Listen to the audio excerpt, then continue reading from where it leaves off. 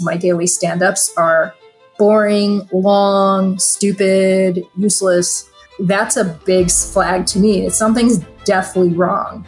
The stand-up should be a time of day that people get something valuable done and then get back to work. If it's any of those other adjectives, you got a problem.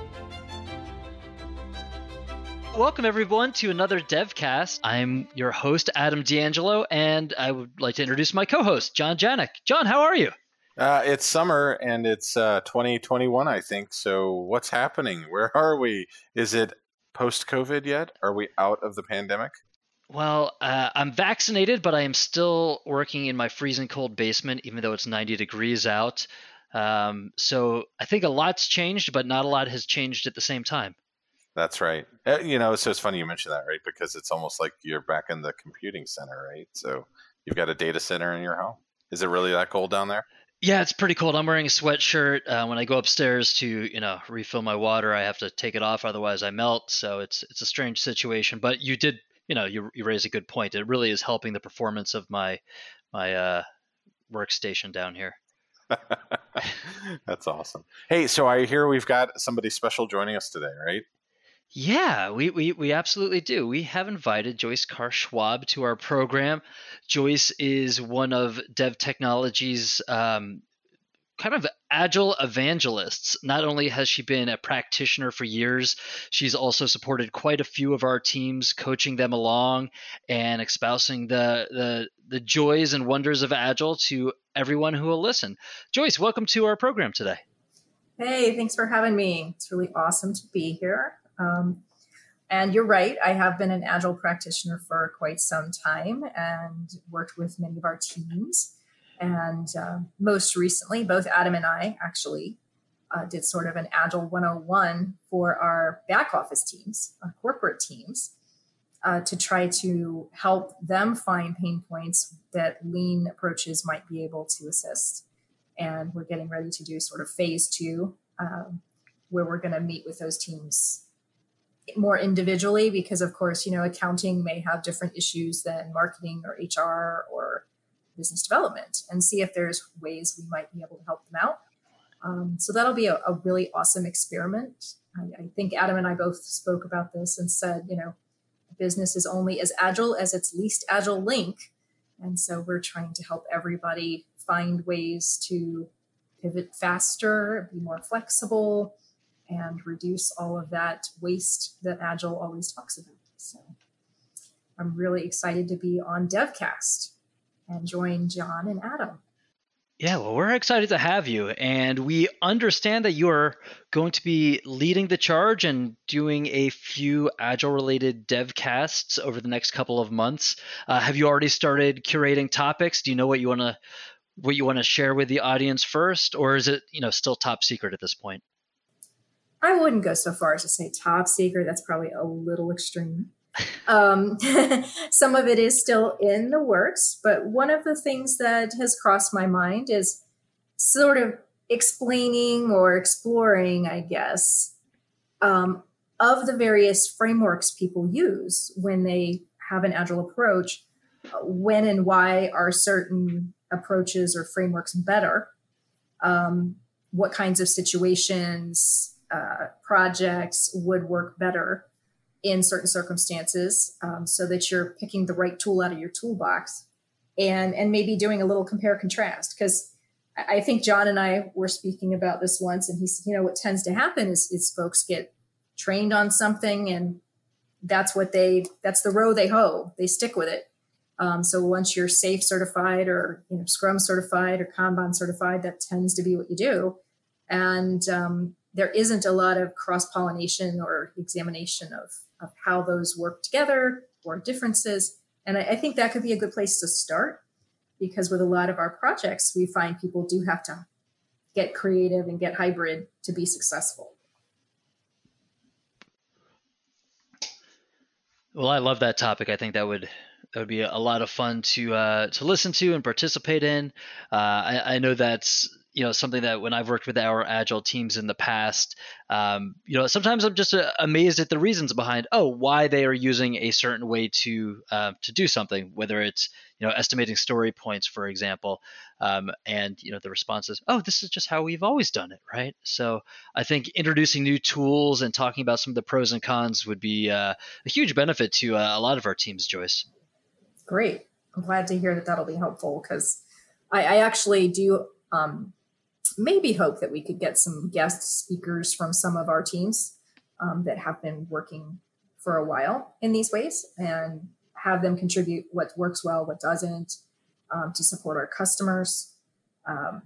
Because we do a lot of sharing across projects within our company, and those lessons learned are always the most important, I think. What you take away and what you can bring to another project really does help you be more effective leader.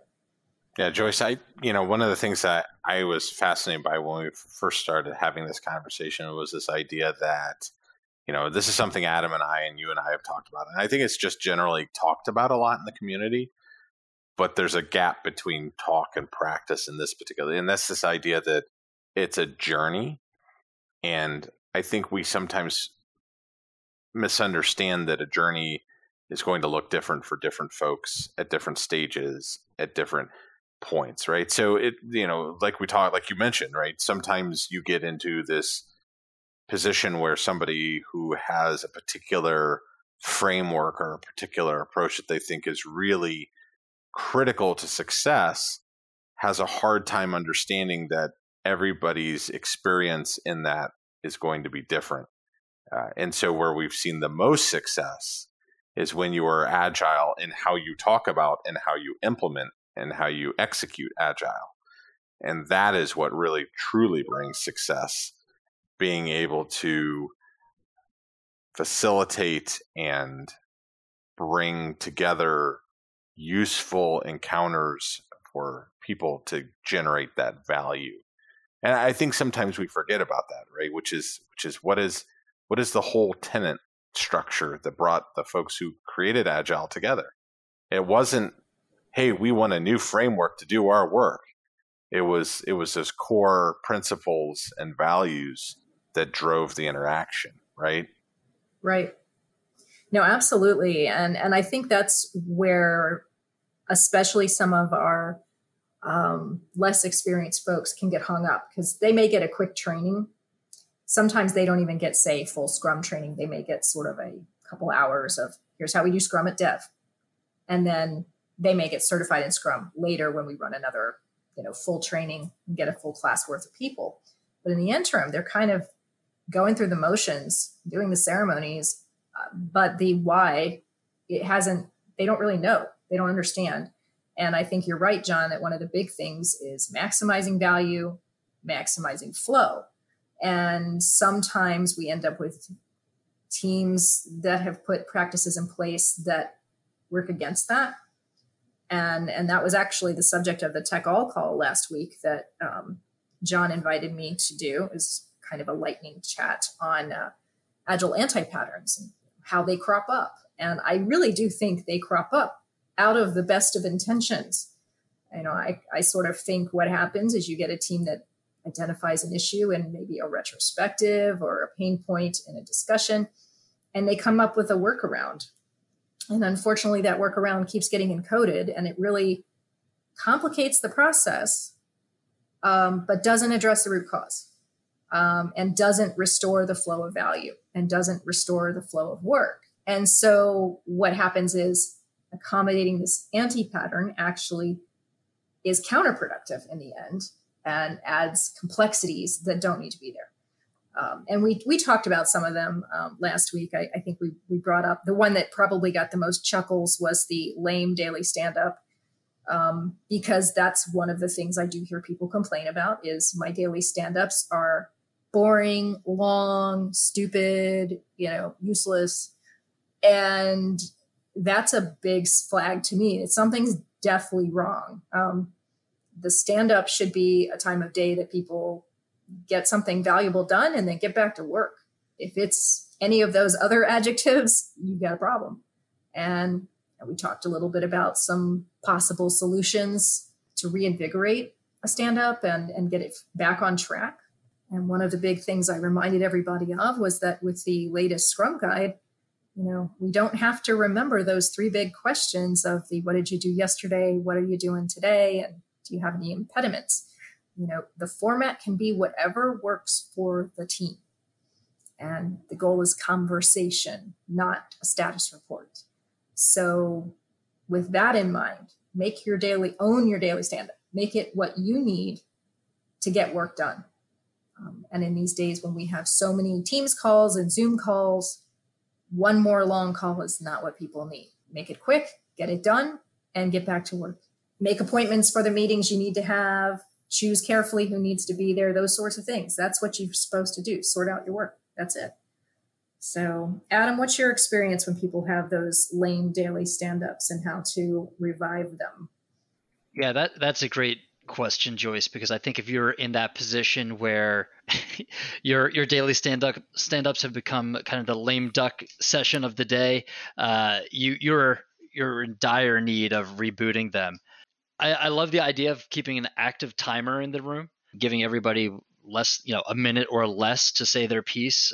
I think a strong Scrum Master is really required to get those stand-ups back towards getting the team to work towards the sprint goals, getting everybody on the same page, and ensuring that you are opening lines and channels of communication while not spending time solving, intricate and detail-oriented, technical problems in the room. I think, sometimes Scrum Masters might feel like they're stepping out of their lane when they're telling technical folks to stop solving problems that are important to the team right in the middle of the room. But I think that in many cases, that's exactly what needs to happen there. No, that's a really good point. And I do remember a very effective Scrum Master who did exactly that. He kept his phone. I think we each had 90 seconds. And when that thing went off, you better be done because it was going to the next person. And people definitely respected that convention. That's the sort of thing you need. I think another thing that can be really helpful is rotating who is the one who kicks off the stand-up, because if you've got the kind of stand-up that has turned into a status report where you've got people talking only to the Scrum Master but not to each other, I think it can help if the team members alternate who's sort of the leader and the keeper of the timer or whatever other convention they have, so that more voices get used to being heard and you get out of that pattern of, well, I'm just going to tell the Scrum Master because, well, they must be the leader and in charge. I'm going to tell them what I did rather than I'm going to talk to the other people impacted by what is going on, which is my teammates. You also brought up another great point, which is the sprint goal. I think a lot of teams, when they go into the icky daily stand-up, some of the problem is they start to view their work as just working tickets and not really working towards an end goal for that sprint.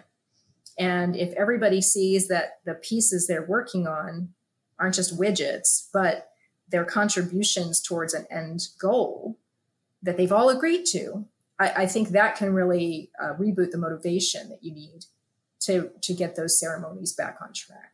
Let me ask you a question, Joyce, because I've had a few folks from across our company reach out to me saying, hey, have you tried any asynchronous daily stand-up tools? And whether that's using Slack or Teams or any number of other options out there, I've definitely been hearing a lot of folks and a lot of teams are interested in trying to do this asynchronously these days, especially during the heart of COVID when people were balancing, their team commitments with picking up or dropping off kids and any of the other millions of things that happen when you're working at home full time with the rest of your household unit. What's your experience, Joyce, with some of these asynchronous stand-up techniques? Do they work? Don't they work? Is it worth experimenting with further? I think it could be a great experiment, but I think it shouldn't be a substitute. So I think it's one of those things you have to really bring to the team, and the team has to want it for the right reason. If they want it just so they don't have to talk to people, you probably have a deeper problem that you should deal with in a different way. But when we think about it, even before the pandemic, there were international teams that might have worked together that somehow had to synchronize asynchronously. They had to share their information. And they probably had approaches just like that. So I think if you had something that was set up that allowed people to share that information, I think the fact that it's recorded in historical reference can be very useful. If somebody wanted to go back and see like, okay, what was that we discussed last week? I need to get with that person again, whatever, it could be really helpful. However, you don't want to just codify a bad behavior. So that can be, if the issue is you're getting into too much detail, well, is that going to solve the problem? If the issue is that it's too long, is that going to solve the problem? So maybe what you need instead is something that allows teams to readdress their working agreements and figure out, okay, here's a new way to do this. What's going to be our convention? Do we all have to report by, say, 10 a.m. local time? What kinds of detail do we need to report? What details should go in a separate thread that's not daily stand-up, but is really more about the work I'm doing and the people that I really need to coordinate with on it, so that I'm not drowning detail in the daily stand-up that shouldn't be there. So those are the sorts of things that I think would really need to be examined closely before a team takes a step on that. I've even heard of using robots to do it, sort of, that if you don't answer the right questions the team has decided are important, you get prompted, like the Slack bot or someone would come in and say, so what did you work on yesterday? Or what are your plans? Or whatever. Do you have impediments today? Whatever are the key questions they think the team thinks are important. And I think that could be great, but you just don't want to miss the conversation. So whenever I see this suggested to Scrum Masters, there's kind of this cringe moment where they're like, yeah, but is it just going to cut down on the valuable conversation we need and replace it with communication that nobody reads? That's what you got to balance. A long answer to a short question, so I'm sorry about that one. But I think it is a complicated one. It may be more valuable to figure out if there are ways to deal with making things other than the daily stand-up asynchronous, because I think those offline, the meetings that end up being offline from the stand-up could often be handled in an asynchronous way. And they may be even more valuable to have details recorded.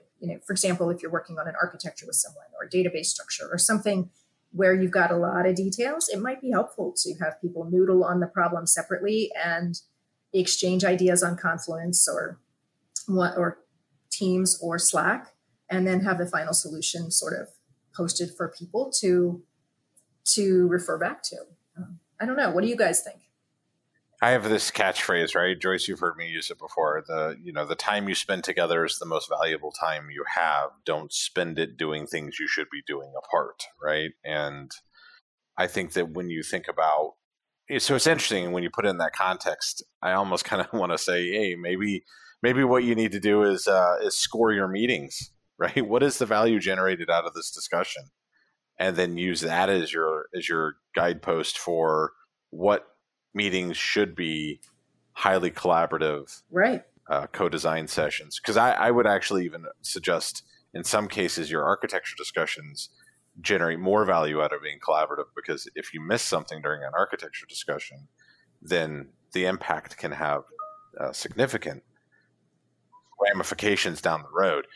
Whereas a daily stand-up, maybe different values, right? So and different teams, different projects are going to have different perspectives on this.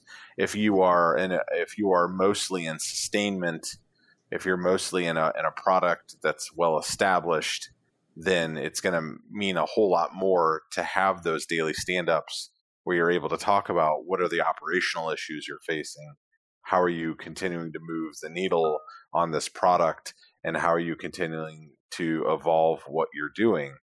Whereas if you're in a more startup mode, standing things up, getting things out the door, creating new code or creating new features, it becomes a lot more important to make sure you have the right architecture, the right pipeline components, the right pieces that require a lot more planning as opposed to a lot more reactionary sustainment component. So I think there's a life cycle component to that. I think there's a what are you doing question related to that. I think there's even team composition.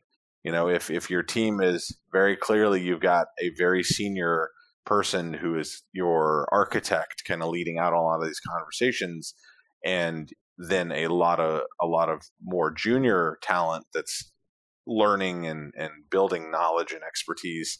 That's very different than if you have a fully realized high performing team of senior developers collaborating on a very hard problem, right? So this gets back to the whole conversation around Agile's a journey, and what works well in one context may not work as well in another context. So you really do have to think about what are those characteristics that create the environment, and how do you respond to that? I don't know, Adam. What do you think? Yeah, John, this is something you and I have spoken about at lengths before, and I think you and I agree wholeheartedly that when we get together as a team, it's best to do those things that can't be done particularly well remotely, right? So getting to a whiteboard and sharing ideas together, the back and forth collaboration that I think happens a little bit easier in person, right? So I definitely think there are times where that synchronous, that in-person communication and collaboration, I'm not saying it can't or won't ever be replaced by digital tools, but I haven't used any that can replace all of the in-person interactions that I've come to love over the years. So yeah, Joyce, I think it like one of your earlier points, I think the answer is it depends, right? It depends on the team, like John pointed out. It depends on the specific problem, but there are a lot of things that can be solved asynchronously, and I think we've done a great job of that over the last year, right? I know as a company we've really embraced some of the communication and collaboration tools that have helped our teams not only to continue to deliver at a high level, but honestly, from the feedback we've gotten from quite a few of our customers, to actually do a better job of delivering in a timely fashion. So, I don't think being remote or working asynchronously is necessarily an impediment in and of itself, but there are definitely some times where getting together, solving a problem at a whiteboard or doing some team building over a lunch or a cold beer, goes a lot further than a comparable interaction in front of your computer by yourself. Yeah, I think that's the one thing a lot of people are working really hard to improve is, okay, so my company maybe has sorted out how to get video conferencing working really well. We've got plenty of bandwidth for everybody, made sure everybody's got cameras and mics and all that kind of stuff. So we've got the table stakes in place, but you've lost some richness to your interactions. And how do you get that back? And I think a lot of it is those meetings that you end up holding as video tend to fall back into kind of old structures where one person has the floor at a time, which isn't as collaborative as agile principles and frankly for just getting the work done can be. So how do we fix that? And it's not necessarily new, but something I learned in some recent training I took was to start using techniques called liberating structures because they sort of destabilize that dynamic between the speaker and the spoken to, and create things like, I think one that I was looking at recently was called 1, 2, 3, 4, all. And so if you're trying to solve a problem or come up with ideas, you first give I think it was a minute or 2 minutes for each individual to write down a few ideas. Then you do pairs, then you do fours, then you bring the whole group together. And it was a different way of working than if you had just a general free-for-all brainstorm. And because of that, the group dynamics are different. And I think many of us have gotten experienced enough and have sophisticated enough tools now, we could reproduce that even though we don't have a physical room, and try things like that to spice up the meeting. So they're not just, okay, stare at your camera or don't even turn it on and listen to someone talk to you. But to really increase participation, and by increasing participation, really get that team spirit going. Because I've lost count of how many people we've hired that have not ever met another dev human being in person. They were hired remotely, they were onboarded remotely, they've been working remotely. So they really have never met their teams in person or their corporate back office support people in person. And that, I can't imagine that's got to be really tough, because then you're not transitioning to a virtual environment. You're totally working in a virtual environment from start to finish, which is a fabulous thing to think about as an opportunity, but also really challenging, because when you hit a rough patch, I know I always relied on a face-to-face interaction to get through it, whether it was a tough problem to solve or a personal dynamic I wanted to sort out, or two people on a team that weren't getting along and not seeing eye to eye, whether technically or interpersonally, just needed to kind of see each other as human beings before they saw each other as having different ideas. Face-to-face, really, there wasn't a substitute. And now we're having to come up with different ways to do that. I think it can be all achieved virtually, but I do think that we have to be more conscious and deliberate, which means it's extra work. Our creativity is going to be tapped to do that, whether we're people managers or Scrum leaders, or even just a more senior person on a team that's helping to mentor someone. And that comes with the territory. I do hear, though, that a lot of people have benefited from the flexibility of working from home. So I do think it's here to stay. And as we go back to the office, there's probably going to be more hybrid solutions where we won't have the density of people in the office at the same time for a while. I can tell you from someone who had worked remotely when everybody was in the office, it's really hard to be the one person remote, because it's hard to get a word in. It's hard to see, quote unquote, what's on the whiteboard or what's being developed on the paper that everybody's looking at. So I think we're all going to have to be working with virtual tools for a long time to be inclusive. And I think that's going to start with our federal customers. I think the government's going to start that way too. Hybrid workplace as much as possible. And then I think the rest of us will as well. So these are definitely challenges that all teams will be facing, as well as the agile development teams we personally work with. So yeah, those are really, I think Adam's right. It's always an it depends, but there's usually a way to find a solution that answers the mail from a people perspective, as well as from an agile, how do we get good work done for our customer perspective. And I think that's a great place for us to end it today, Joyce. I know I'm really excited to listen in on your multi-part series about doing agile in the federal space here. I know your experience has been extensive, and you have a lot of great anecdotes and tips to share with us. So to our listening audience, tune back in. You're going to hear a lot more from Joyce over the next few weeks and months. And Joyce, thanks for joining us today.